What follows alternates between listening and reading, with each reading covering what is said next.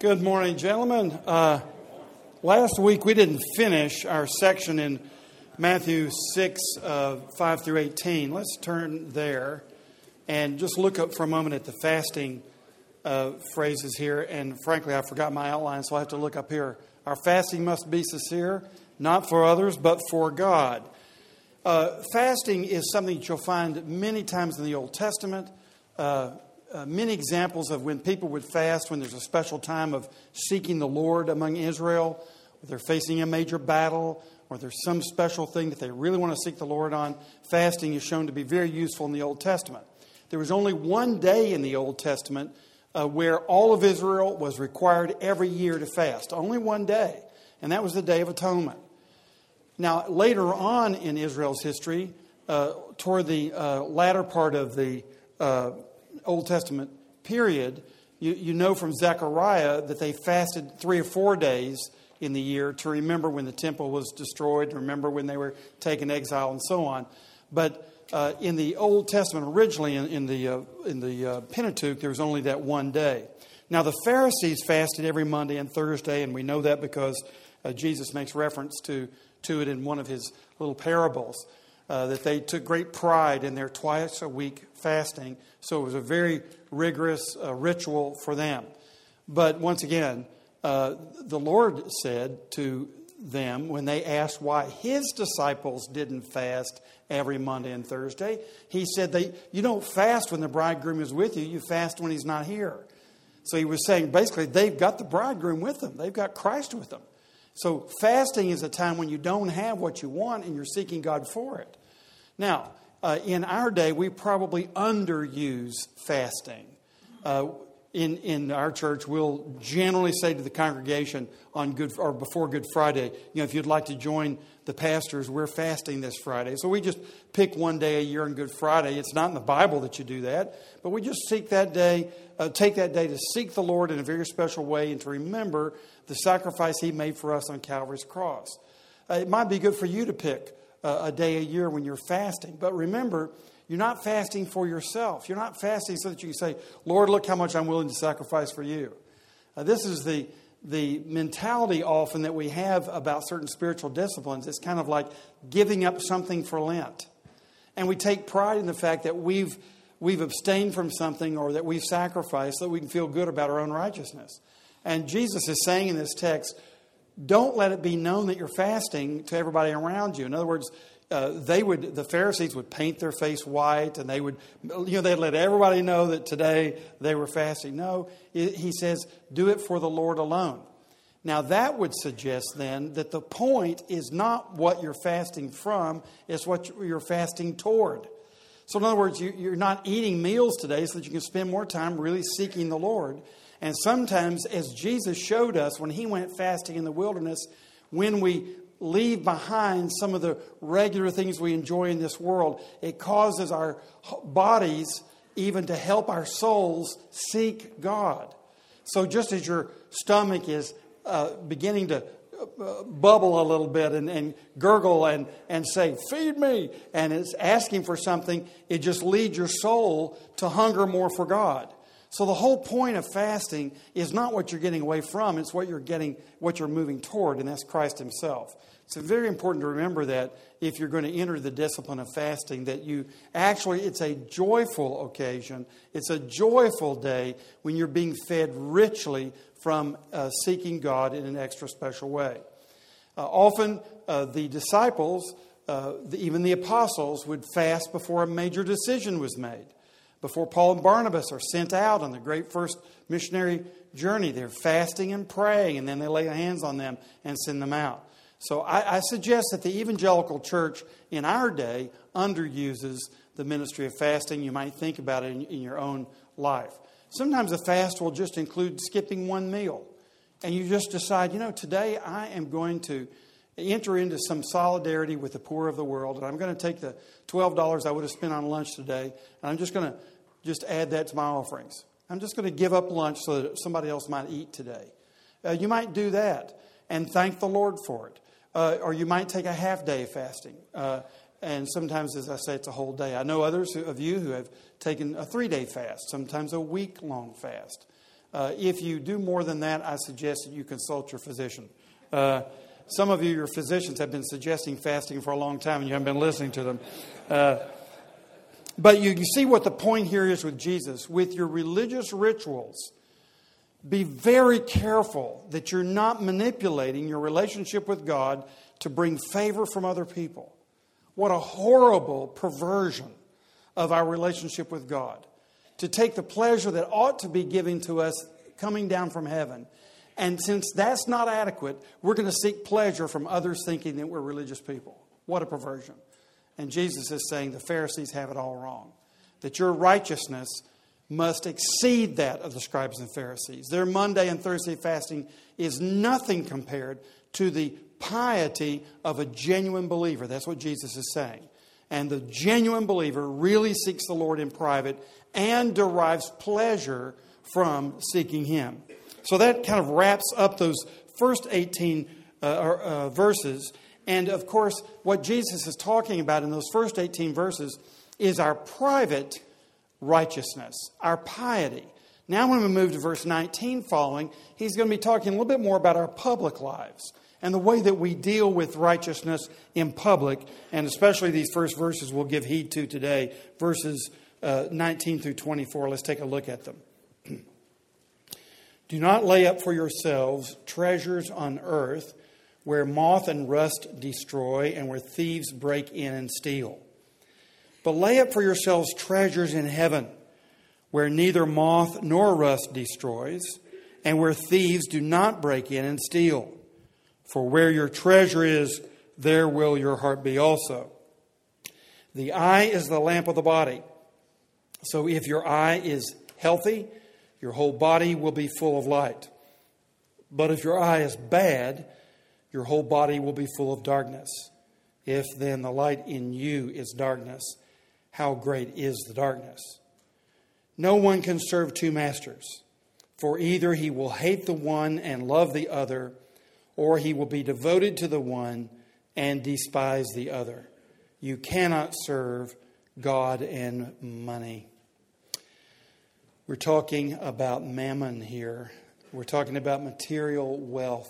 We're talking about what difference it makes for a disciple of Jesus. And it's hard to think of anything that would be more important to talk about than this.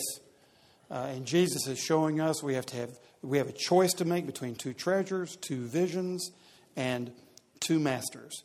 And that's so there are little contrasts here, three contrasts here that he talks about. When we look at just our nation's consumptive habits, it's absolutely extraordinary. This multiple $trillion debt that we have that's just growing every day. I don't even know what a trillion is. I have a hard time getting my brain around a billion. 1,000 millions. I can kind of get a hold of that, but 1,000 millions. It's beyond me. And we are just eating this up every day and charging our children for it. When my dad knew he was dying of cancer, he began to take all of his letters and papers and important things in his files and began to just shrink them down into the most important things he wanted to be sure his family had from him. And it's very interesting. By the time my dad died, he had it all in a box that big. Just take your life, all your papers, the things that are important to you. Can you get them in one box? My dad did that. It took him, several years to boil it down. And in that box, of course, we're all very interested. What's in the box? And in that box, there are several letters to congressmen and senators. And in there, with those letters, is a cover letter to his 4 children. The letters to the congressmen and the senators this is back in the late 70s, are to say to those congressmen and senators that they are spending money that we don't have. And the only way in which they can spend it is to charge his children for it, and he doesn't appreciate it one bit. And he wrote them multiple letters. And then he collected those letters he had sent over the years, as I suggest, and he put a cover letter on them to all of his 4 children, and he sent us a letter. And he said, attached you will find my correspondence with our congressmen and our senators. And I want you to know the mess that you're in, I didn't do it. And gentlemen, I believe you should do the same thing. You know, in your box of things to do, to pass on a legacy to the next generation, you should try to use your influence to cut your own consumption down, to increase your own problems, make your life a little tighter, so that the children won't have a $50,000 per person debt that's on their heads right now when they're born into this life. My grandchild, just born last week, owes $50,000 just to get started. That's obscene. And obviously it reflects a people who have an appetite that has just gone way out of control. Now, for those of you who realize that national policy is more than just balancing the budget, I want you to know I believe that too. Because one can look at how we spend our money, and we haven't spent it particularly well in terms of taking care of those who have less. All the tax policies that we gun for, usually our party alignments have more to do with what that's going to mean to us individually, financially, than anything else on the agenda. So if you're a Republican or a Democrat, usually what that means is you are one of those because you believe your personal life will be better off by being aligned with one of those parties. So even those who sometimes are against a huge national debt are not for spending our resources in a way that helps the general populace. We're still intensely selfish. And the reason we want the debt to be down is so that we don't have debt and so that we can make more money. And so that there's not a big tax on the profits we want to make. So let's not be too quick to take pride in our being against a huge national debt. There are multiple prongs to this issue. But what it demonstrates is the amazing power of greed, individually and corporately. And when it goes unconstrained, it will tank a nation. And it has many times. And surveys have been done even in marriage to show that 70% of married couples in this country, their primary source of argument is money. The primary source of conflict in their marriages has to do with how money is spent or not spent, depending upon which side of that equation you fit on. So we know that money is a huge issue. Well, guess what? It's always been a huge issue ever since Adam and Eve ate of the tree of the knowledge of good and evil. And Jesus comes into this world speaking a lot about money. Some have suggested that about a fourth of your Bible is about possessions. There's a lot in the Bible about possessions, and Jesus teaches about it over and over again. About half of his parables have to do with possessions. So let's dig in. And what we're going to see here is that we have some very important choices to make. We make them definitively when we commit our lives to Christ, but then we make them over and over again. And if we don't make them, then what we're going to find is that it's going to eat our lunch. It's going to eat us up. In other words, we get in control of it or it gets in control of us. And let there be no misunderstanding that when you become a disciple of Jesus Christ, your billfold becomes a disciple of Jesus Christ. Martin Luther was famous for saying that the last thing that gets converted in a man is his pocketbook. So your pocketbook gets converted. And if any of your brothers were to pick up your checkbook or your account on your computer, they should be able to see right away you're a disciple of Jesus Christ by the way you manage your money. I'm just amazed, for example, in some of our political campaigns when people show us their finances and I look at the small amount that they give away, I'm personally scandalized. But what I realize is nobody else is scandalized. And the reason is that very few people are giving much of anything. Well, let's just take the North American person who happens to live in the wealthiest culture in the history of the world. And let's look at how much money we give away. Statistics show that the median gift in North America is 0.67% of income. Less than 1% to anything. And only 2% of those gifts go overseas to a world that is starving, where children are starving and dying of preventable diseases every second that I talk this morning. And we're only giving 2% of our charitable giving overseas. So less than 1% at all, and 2% or less of that overseas. So we're not a particularly generous people. And furthermore, what you find is as the income goes up and as nation prospers, we actually give less on a percentage basis. In the Depression, your parents and grandparents were giving time and a half what you're giving on the average. We give 2.6 or 2.7% in the churches at large, and in the Depression it was about 3.5. So when we were really struggling to have anything on the table, we were more generous. So what we find is that money actually anesthetizes people from giving money. More money actually freezes up the coffers. It's an amazingly wicked drug. It's a lot like narcotics. If you have a pain management issue and you take narcotics, what you'll find is that after a while, you're not sure if the pain is coming from your original problem or whether the narcotics are simply sending a message to your brain that they want more narcotics. That's the nature of narcotics. They actually create the sensation of pain in your body so that you take more narcotics. That's exactly what money does. And if you don't get on top of your narcotics and you don't get on top of your money, it's going to get on top of you. So that's the reason that Jesus talks a lot about money, is because it's very powerful to do a lot of good, just like narcotics are. But it's also very powerful to do a lot of evil. And that's the reason that Paul said to Timothy, look, Timothy, the root of all evil is the love of money, the love of things, the love of possessions. It's interesting, if you read Tim Keller's book on idolatry, which is one of, I think, his better books that came out several years ago, when he talks about the idol of greed, he says this about it. He says, in my ministry in New York City, I've had people come to me and confess all kinds of sins.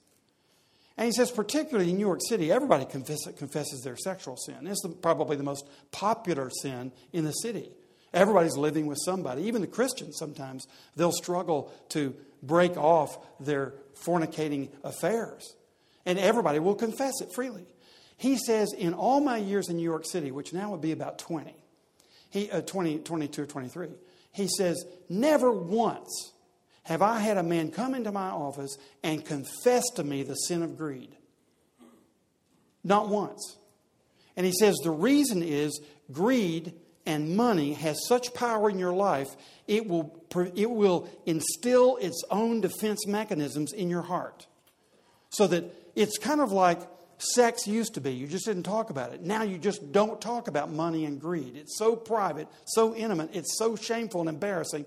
We just pretend as though we're not greedy. And nobody confesses it. In the evangelical church, nobody confesses it.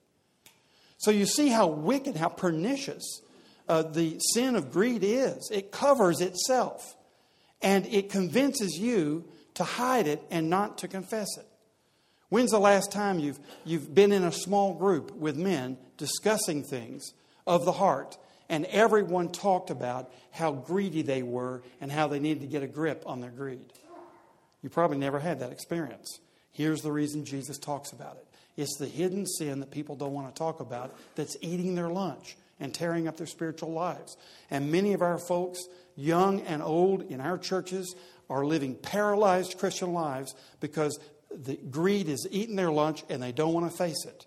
They're blaming everything else. And they're complaining about their busy schedules and how their life is fractured and how they don't have time for this and don't have time for that and how they're under so much pressure and how their kids are going haywire, all this. And what the real problem is, at the very root of it, is the love of things. And it's hidden itself. And it hasn't come to the surface so it can be dealt with. Well, guess what? Jesus, well, you know, he's the pastor of all pastors. He brings it right to the service and says, boys, we're going to look at this one. And it's in the Sermon on the Mount.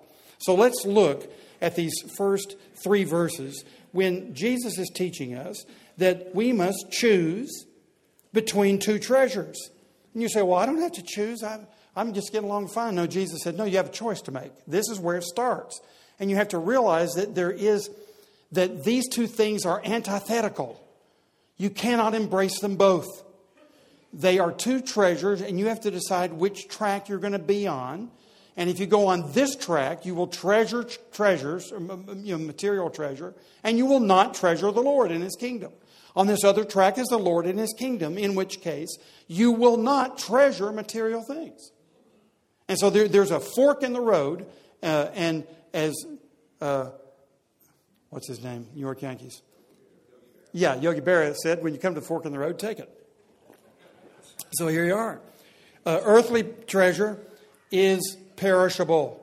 That's the first thing we learn in verse 19. Do not lay up for yourselves treasures on earth. Why? Moth and rust destroy. Thieves break in and steal. You're going to lose it.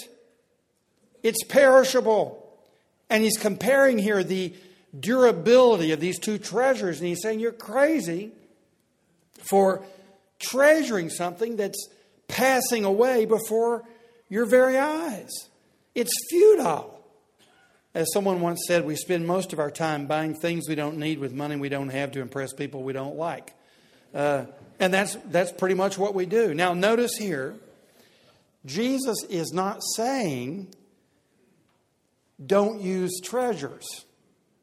He's not saying don't keep a bank account. He's not saying don't save. He's not saying don't be, as George Bush said, prudent. George Bush the first. Prudence. Jesus teaches prudence. Jesus believes the Proverbs. He believes his own parables. He believes in using wicked mammon to achieve good ends. And as Wesley said famously, make all you can, save all you can, and give all you can. Make all you can. You know, sometimes you guys will get to a point in life where you look at your 501, whatever it is, you look at your retirement account, you look at your bank accounts, you look at your investments, and you say, you know, I'm fine. I really don't need to work anymore. And to you, it seems like the height of virtue then not to work if you don't need to work. Well, gentlemen, I got some news for you. There are a lot of people in this world that need you to work. They're poor. They don't have any bread. They don't have any clean water. They don't have a missionary. And they would very much appreciate it if you go ahead and make some more money, because if you'll use it well. So sometimes even the thoughts we have about retirement are so self-centered, it's amazing. You're just going to work until you don't have to work. Well, how ingenious. How selfless of us. So just because you finally achieve the moment, when in spite of all the things that happened 2 or 3 years ago in our economies, you're still sitting there real pretty and you're thinking, put my feet up. Hang on just a minute. Wesley said, I think rightly, make all you can. And some of you have the gift of making money, and some of the rest of us actually depend upon it. So get going. I always tell people, now you leave that in Bible study, go out there and make a lot of money and don't forget to tithe. You know? So some of you have the gift of making money, and I say if the Lord's giving you that gift, I think Wesley's right. Make all you can. Now, as you make it, of course, you have many other considerations. You have many other stakeholders in your business, including this community, including the poor of this community. And you have many other stakeholders in your family, including your wife and your children. So you have many things to take into account while you're making all that money. And you don't want to be making it at the sacrifice of the core values in your life. But assuming that you've got your core values in place and that you're making that money as a Christian man, make all the money you can. Then Wesley said, save all you can. And indeed you should. You should save very carefully. And you should use the general arithmetic that has been taught so many of us about retirement. You know, take 70% of your income stream and try to live on that at the most after you retire, and consider a 4% return on whatever you've got saved. So you do all that math and you'll figure out, you know, this would be what probably is going to keep me out of trouble with my children. In other words, I won't have to be depending upon my children if I can store up this many nuts, you know, in my little squirrel hole, you know. Fine. Save all you can. Now, Wesley said, give all you can. So that puts a lid on all those savings. So you're going to save and you're going to invest. And now how much more do you need? And why do you need it? Or do you have a general strategy of divesting yourself for the sake of the kingdom of God? So you're making all this money not to build an empire. You're not making all this money to ruin your children, which so many people in this church and other churches around here do. They actually hurt their children with all their hard labor to make all this money because they've been very unwise in the way in which they've administered their estate to the next generation.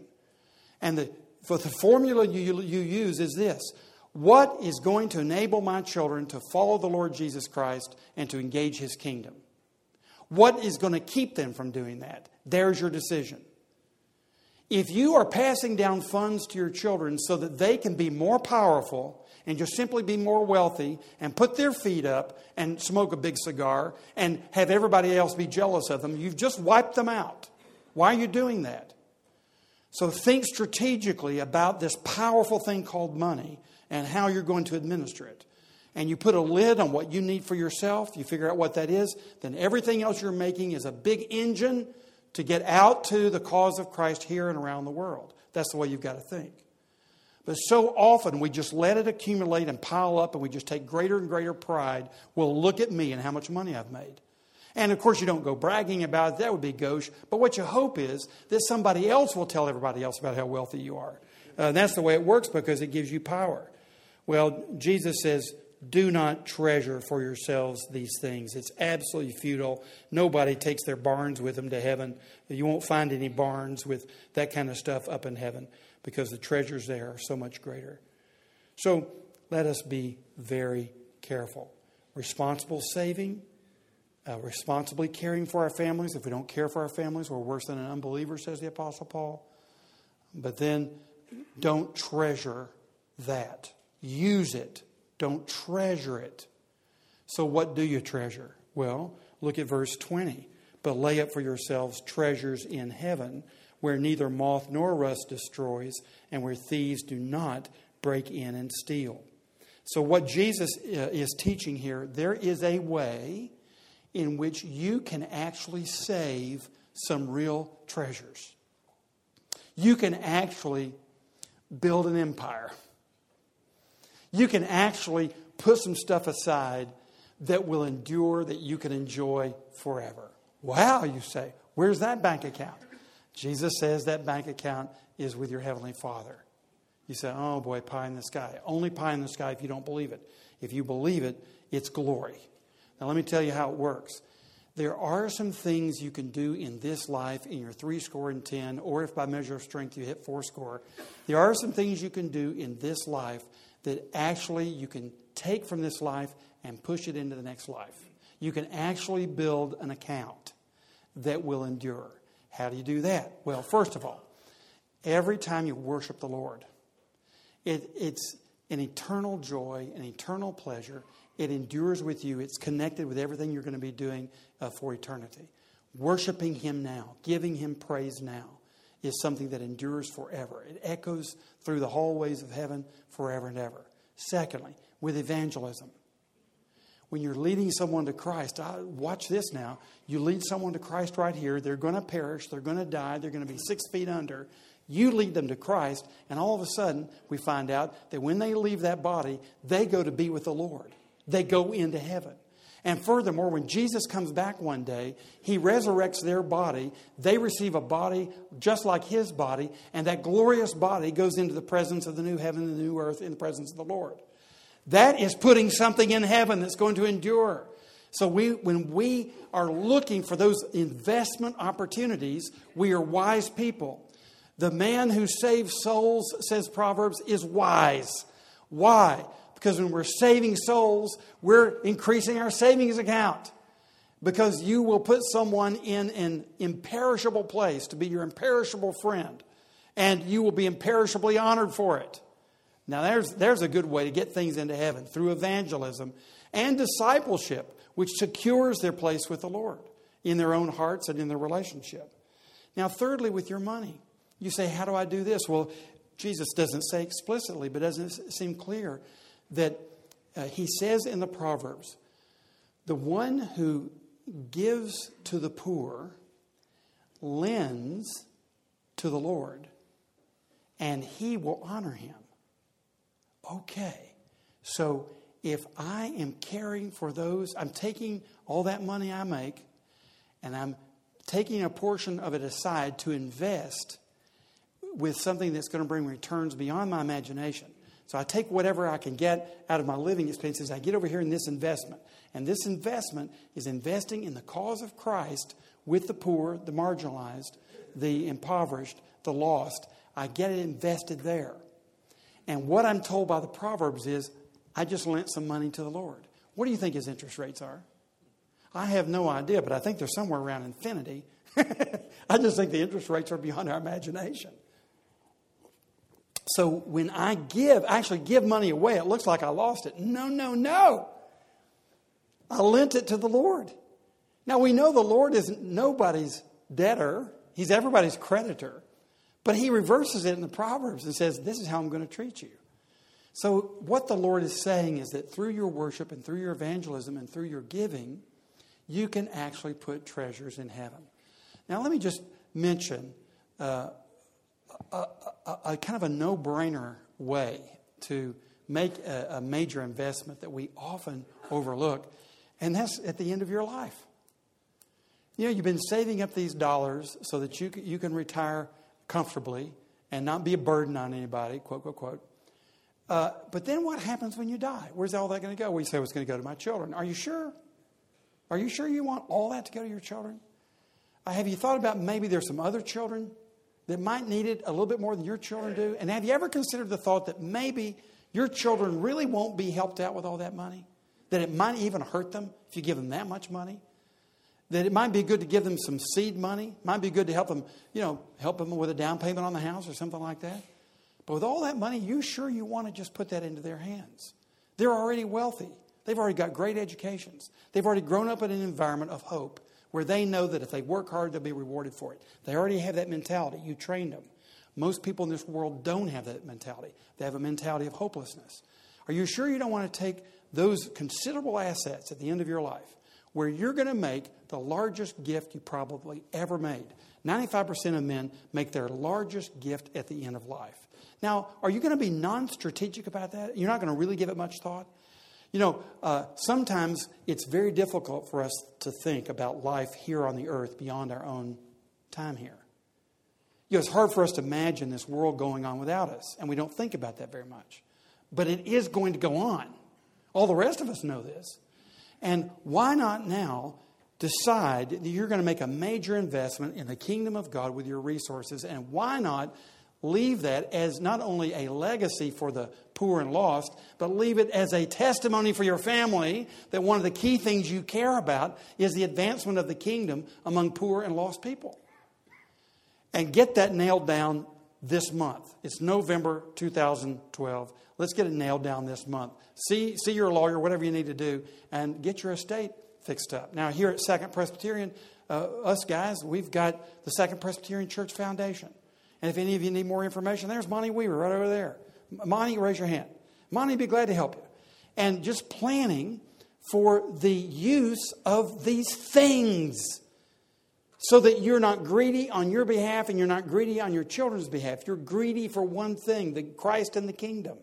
And everything about you, including your private little, investment strategies, they reflect that. And let your wife know what you really care about. Let your children know.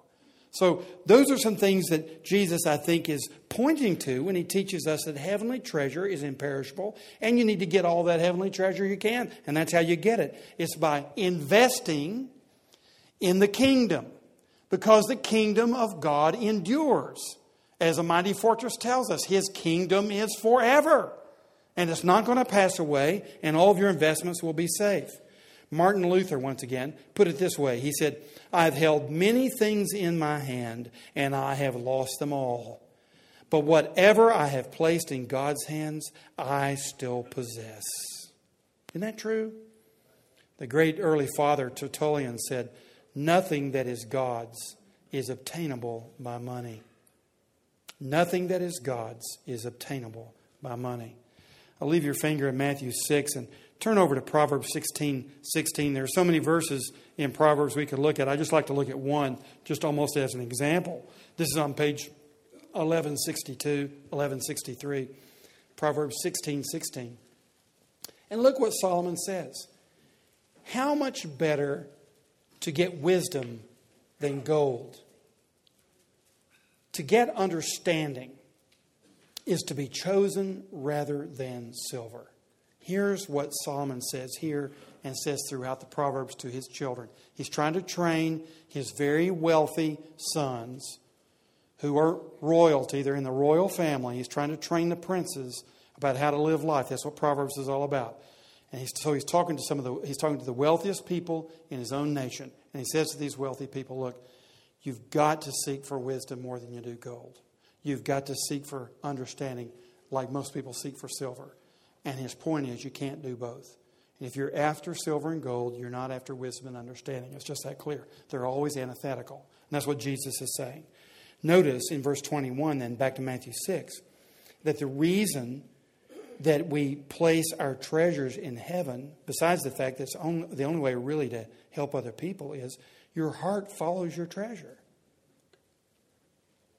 It's important that your treasure be put in the right place because, gentlemen, that's exactly where you're putting your heart.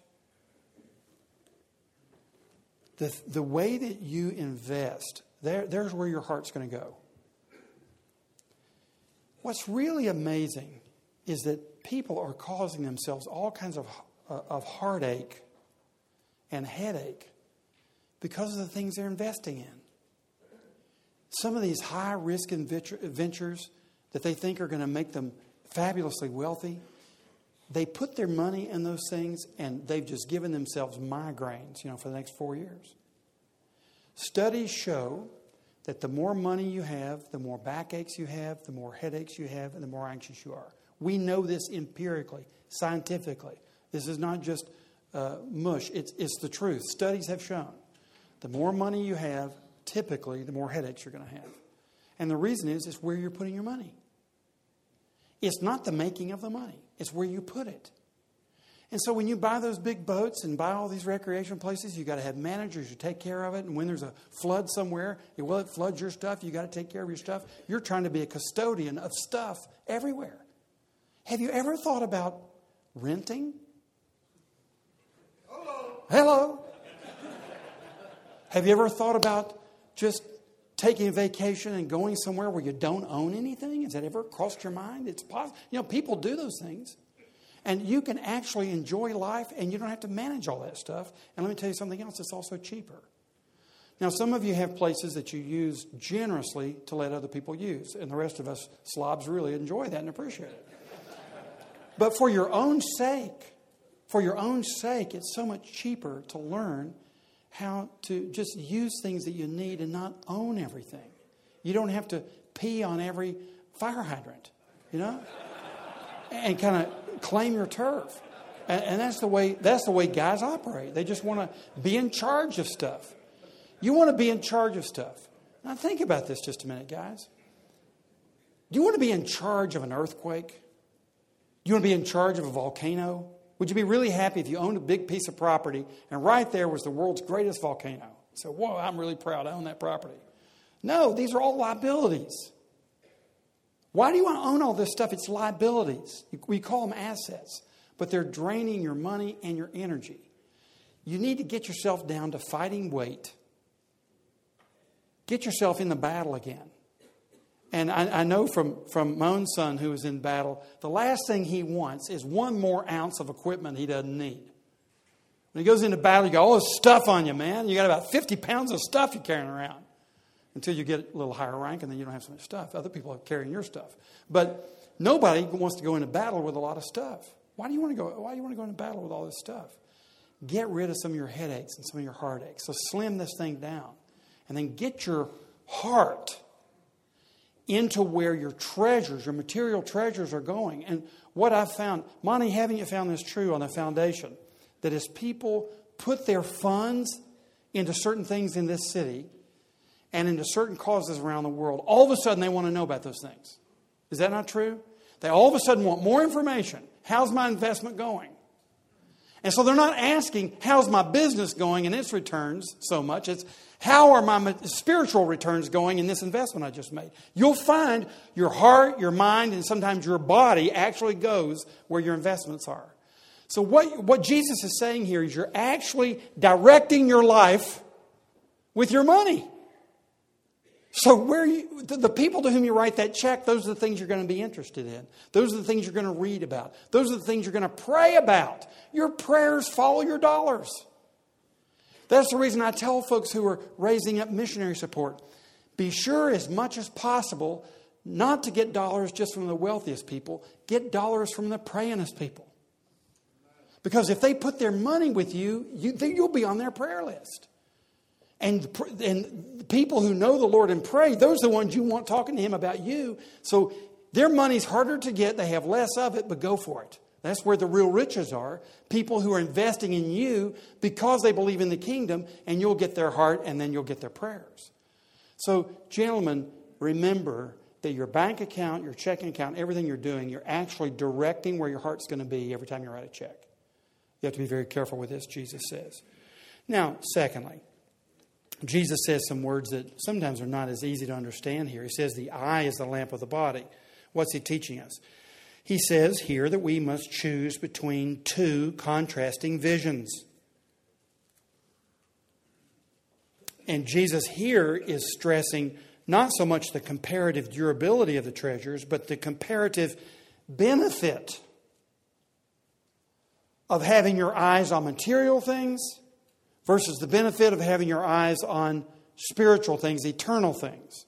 So that which is material, the problem with it is it passes away. The good thing about investing in the kingdom is it doesn't pass away. And Jesus here is showing us the comparative benefits. What's the benefit of a healthy vision? A healthy vision brings light. He says the eye is the lamp of the body. So if your eye is healthy, your whole body will be full of light.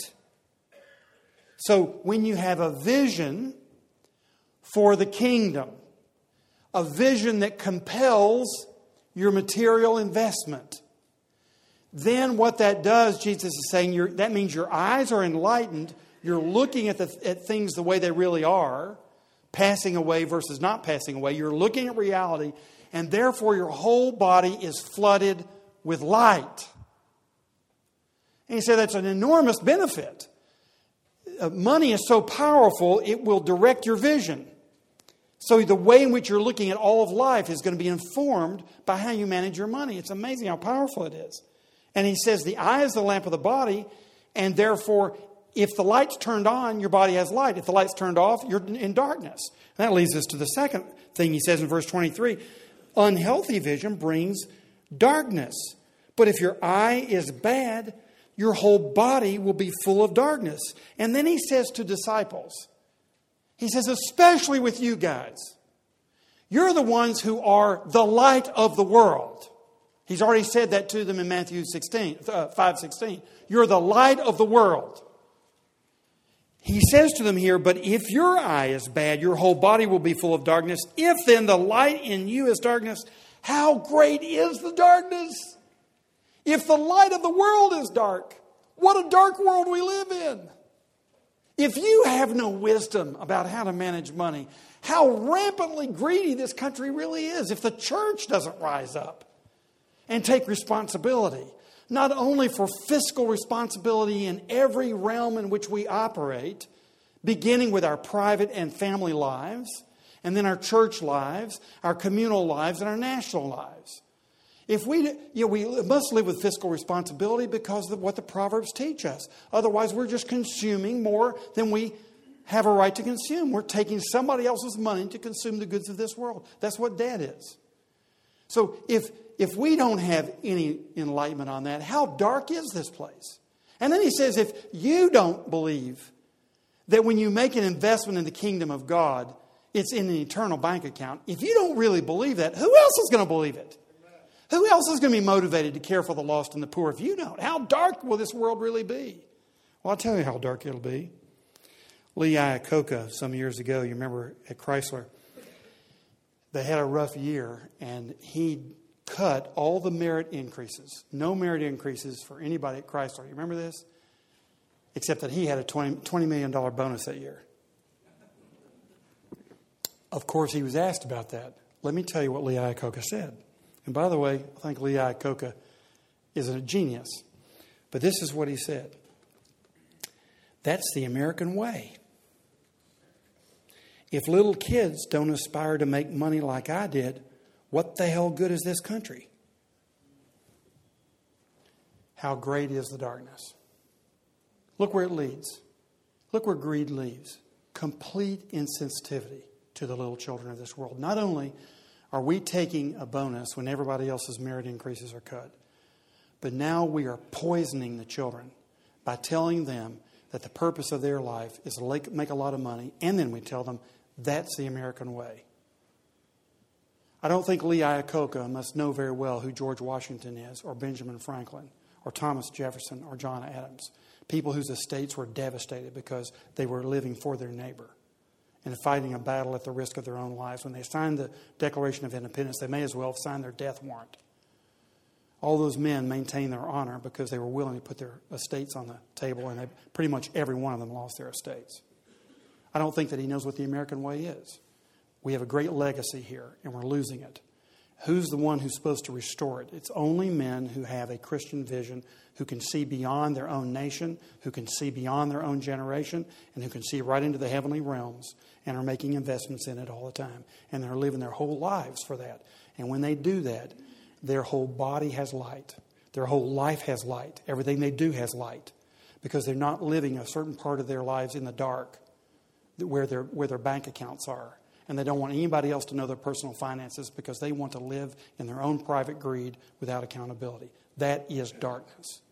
And anybody here who's walking in the light really ought to be perfectly happy for some confidential friend to come along and look at your entire financials and to see what you're doing. In fact, you ought to wish that somebody would, because that'd be the best way you could teach others how to live their material lives. You need to live your life so that you would actually wish for an opportunity when somebody 10 years younger than you says to you, do you mind showing me how you manage your finances? And you can show them your books. You ought to long for that day. Get your finances in order right now so that you can teach like that when you have the opportunity. And that's the most powerful teaching you'll ever do, is when you let some younger person see how you manage your finances. Let them see everything in confidence. So get yourselves in order now. Otherwise, you're living in the darkness. If you're not prepared to teach someone who wants to grow and know Christ and show them the way, you're living in darkness in your finances. And your whole body is dark. And it's having implications all over your life.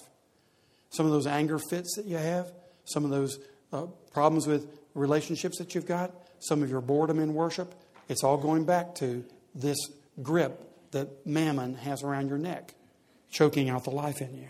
It's amazing how it works.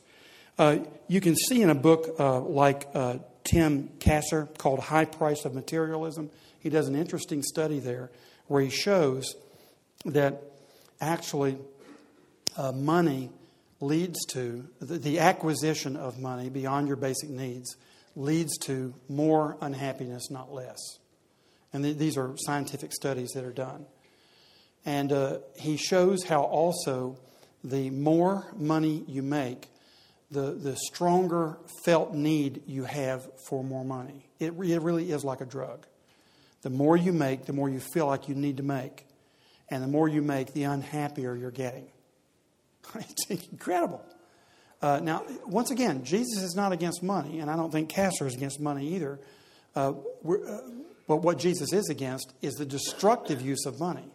So therefore, it's like electricity. You've got to control electricity for it to be useful, or nuclear power. It has to be under very rigid constraints. So if you're going to make, as Wesley said, make as much as you can, that's got to be under some rigid constraints, or it's going to do a lot of destructive things in your life. There's another book by Madeline Levine called The Price of Privilege that I would recommend to you. In this book, she shows how, once again, studies demonstrate that the children of privilege have enormously higher rates of depression and anxiety than the people in the working classes in our country. So a good number of us here would have to say, our children are children of privilege.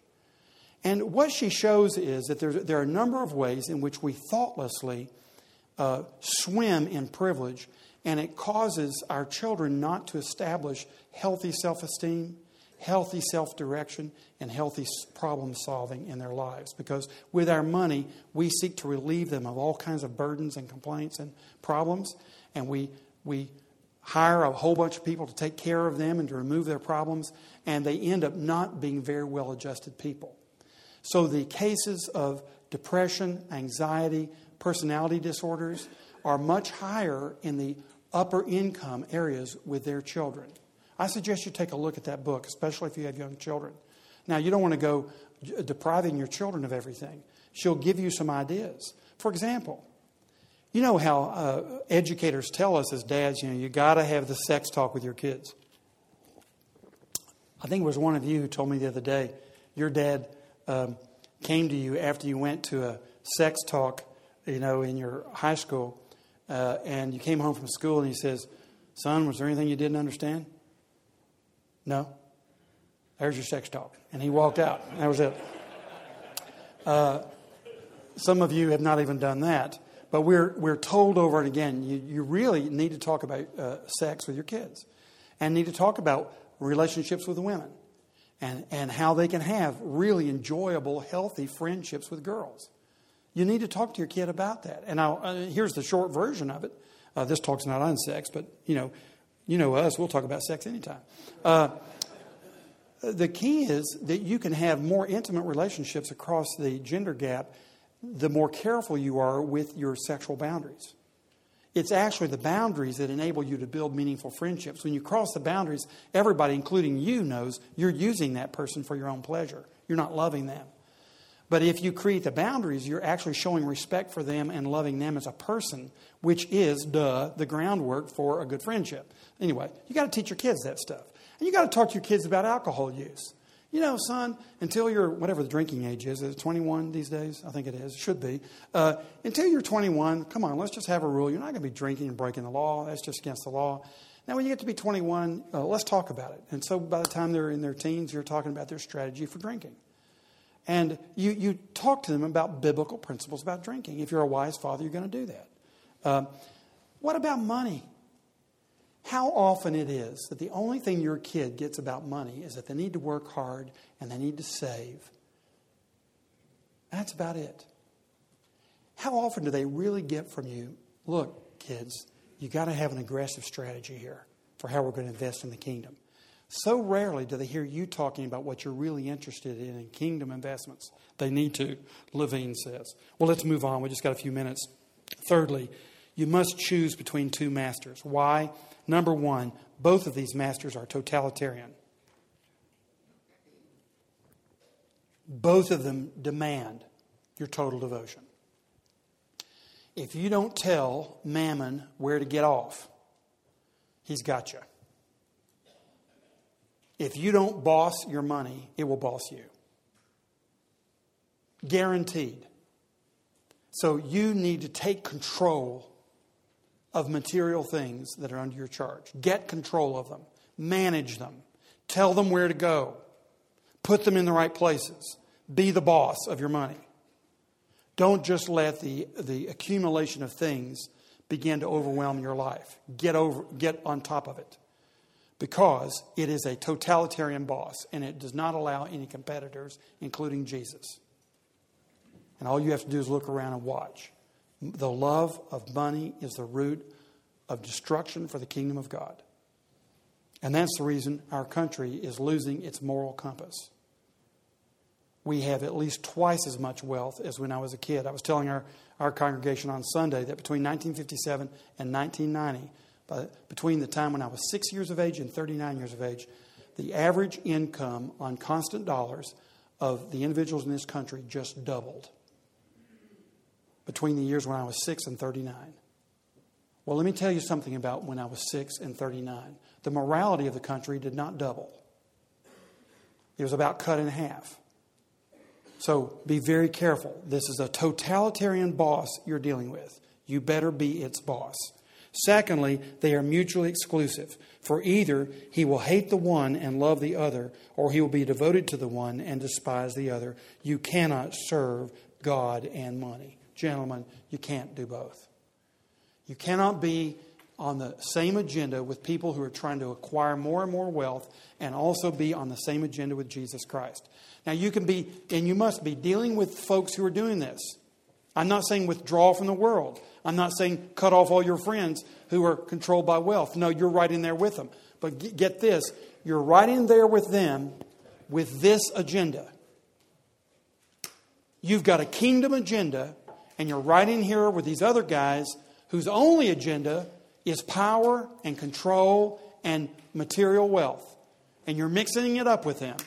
But you're mixing it up as a secret counterinsurgency expert who's got another kingdom agenda right in there with them. And there's nothing more powerful than one day when they ask you how you spend your funds and you actually tell them. And they ask you why. There's your opportunity to gain one more servant of the great master, the Lord Jesus Christ himself. Let's pray. Father, we thank you for sending your Son to save us from the punishment of that's due our sin, and also to save us from the grip and power of sin and mammon.